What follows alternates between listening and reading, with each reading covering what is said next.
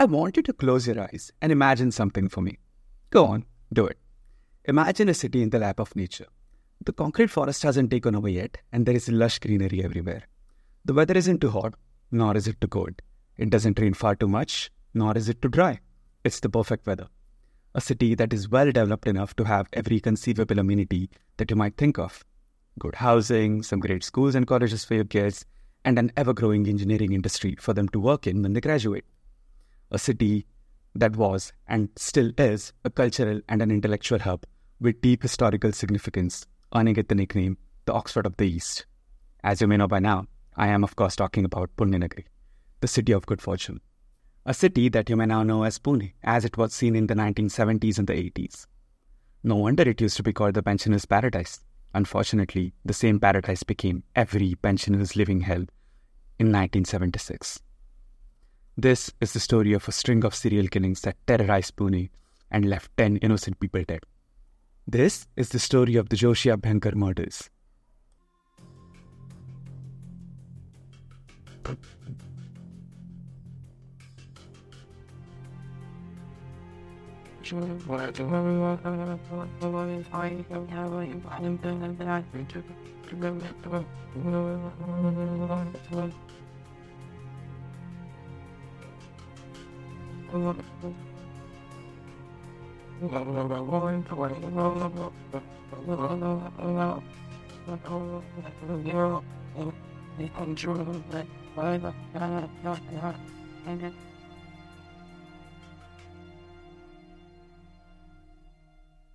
In 1976, a group of students, Rajendra Chakkar, Dilip Sutar, Shantaram Kanoji Jagtap and Munawar Harun Shah, were studying commercial arts at Abhinav Kala Mahavidyalaya or Abhinav Arts High School. From what I could find, these four weren't your usual students. They barely ever attended lectures, and when they weren't drinking or smoking, they were causing nuisance or stealing bikes and scooters to finance their debauchery. Tired of going after small fish, Jakkar, the de facto boss of the group, and I say that with heavy quotes, decided that they needed to catch a whale. They just so happened to be classmates with Prakash Hegde, the son of Sundar Hegde, who was the owner of a small restaurant near the heart of the city called Hotel Vishwa. Unbeknownst to Prakash, the group had hatched a plan to kidnap Prakash and ask for a ransom. On the 15th of January 1976, the group, with the assistance of another classmate Suhash Chandak, lured Prakash to Jakkal's tin shed in Karvenagar, where they forced him to write a runaway note.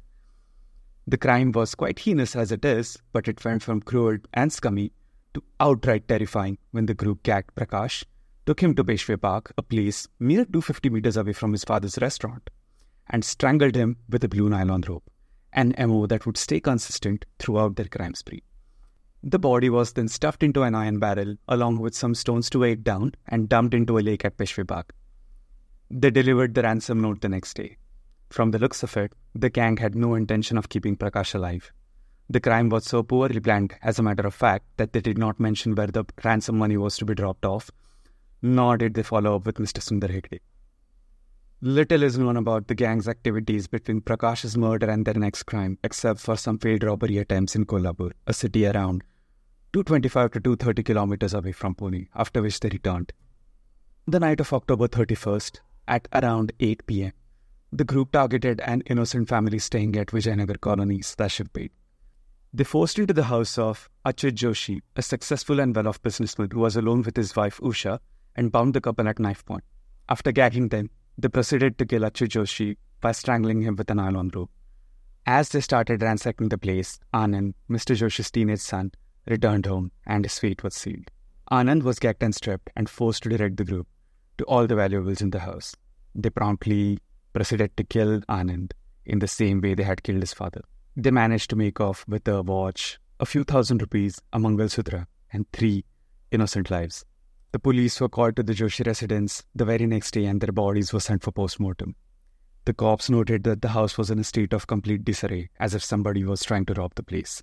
They were able to gather a few fingerprints at the crime scene, but they were unfortunately confirmed to be the family's fingerprints by the forensics team. The police also noted a peculiar smell, something they described to have a pleasant and an unpleasant odor at the same time.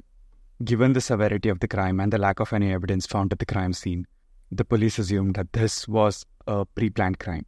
The police was also working under the assumption that this crime was committed by a gang, as it would be quite difficult for a single person to kill 3 people in the way they were killed. Assistant Commissioner of Police at the time, Dr. Madhusudan Hulyalkar, the cop in charge of the investigation, was left horrified by the crime scene. It was unlike anything he had ever seen before, and unfortunately for him, it wouldn't be the last time. Emboldened by their success, the gang selected a new target. On the 22nd of November, the group attacked the house of Yashomati Bafna, an affluent socialite in Pune. The gang thankfully faced strong resistance from the family and their 2 burly servants, and one of the family members called out for help, scaring the group away. They scaled the wall surrounding the bungalow and fled. Yashomati Bafna reported the incident to the police and told the police that one of the gang members was being called the boss by the other 3. The cops believed it to be a robbery attempt, and Yashomati Bafna returned home. Little did she know how lucky she had been. Their next victims would not share the same luck, and just 8 days later, they struck again, and it would be the most horrifying attack of their crime spree. On the 1st of December 1976, at around 8 p.m., they struck the house of Kashinath Shastri Abhyankar, a noted Sanskrit scholar, and his wife Indirabai. Their maids Sakubai Wagh, their granddaughter Zai, and their grandson Dhananjay were also at home. The scary part is that they simply rang the doorbell to gain entry to the house. Dhananjay, whose parents were out attending a party, opened the door thinking that they had returned. The 4 quickly gagged and bound the family and strangled them the same way they had killed Mr. Joshi, with a blue nylon rope, when except Zai. They then forced Zai to strip and show them where the valuables in the house were. After looting everything that they possibly could, they strangled Zai the same way they had the entire family and fled. Around 10:30, Shastrijit's son Gajanan and his wife returned to one of the most gruesome scenes that a person could come home to. He had lost his family, his son, his daughter, and his parents in one fell swoop the same night, and in the most gruesome way possible. They screamed out and called for police, who arrived shortly. The killers left behind no fingerprints, the same peculiar smell that was present at Mr. Joshi's house, and the police still had no solid evidence to rely on. But one thing was clear. These were the same killers that had killed Mr. Joshi and his family. The modus operandi was identical. News of the murder, as well as the fact that these murders could be committed by the same group, the same perpetrators, spread like wildfire. Pune, a city that once stood strong and fearless, was terrified. People stopped opening their doors to strangers after dark, and a city that was once hustling and bustling was vacant after 6 o'clock. The only people you could find on the street after dark were the cops and the CRPF officers that the commissioner was forced to deploy. The only sound that you could hear were the policemen's whistles and their lathis smacking the roads to scare off anyone and everyone with malintentions. After a few uneventful months, the monsters struck again on the 23rd of March 1977. This time, the target was Anil Gokhale, the younger brother of their old classmate Jayant Gokhale. Anil was supposed to meet his brother at Alka Talkies, a famous old cinema hall that still exists today.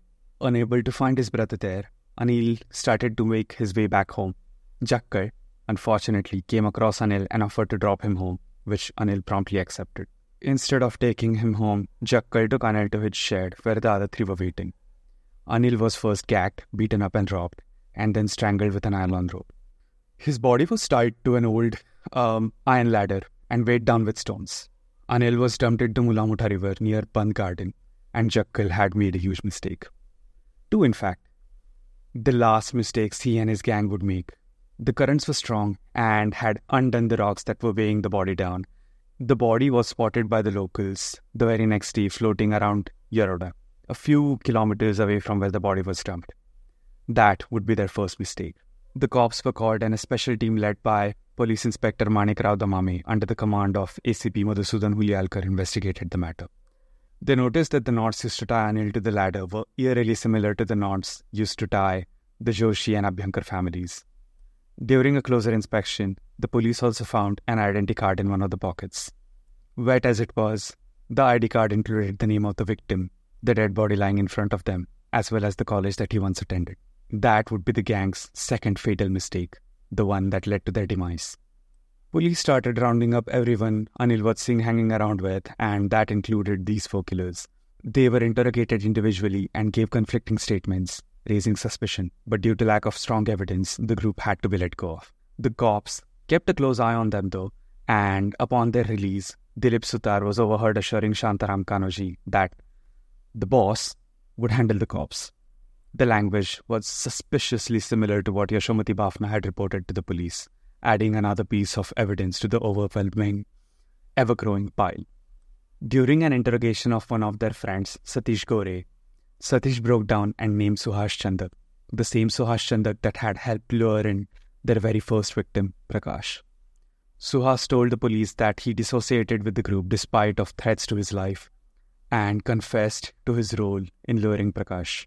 This was the evidence that they needed, and the cops sprung into action. The four were immediately caught and interrogated. This time, they confessed to killing Prakash and directed the police to his skeletonized dead body.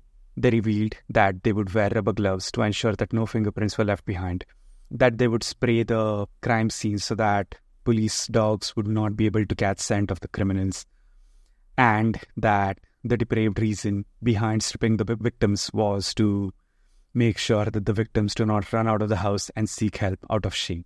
The trial against the four began on 15th of May 1978 at the Sessions Court in Pune, and after 4 months of deliberation, the judge sentenced the four criminals to death by hanging.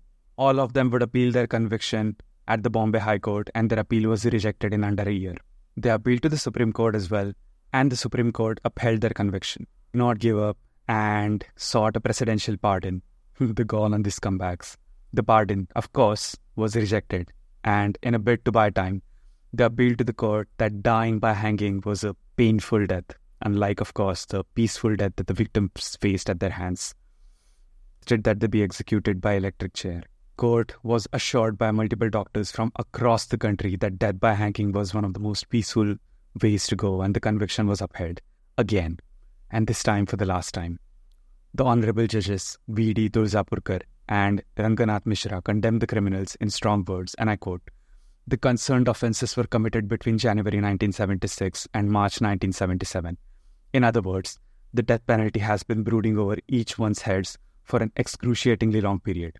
But to the magnitude, the gruesome nature of the offences and the manners perpetrating them in this case, in all the facts and circumstances, must be regarded as falling within the rare of the rarest categories, and any leniency shown in the matter of sentence would not only be misplaced, but will certainly give rise to and foster a feeling of private revenge among the people, leading to destabilization of society.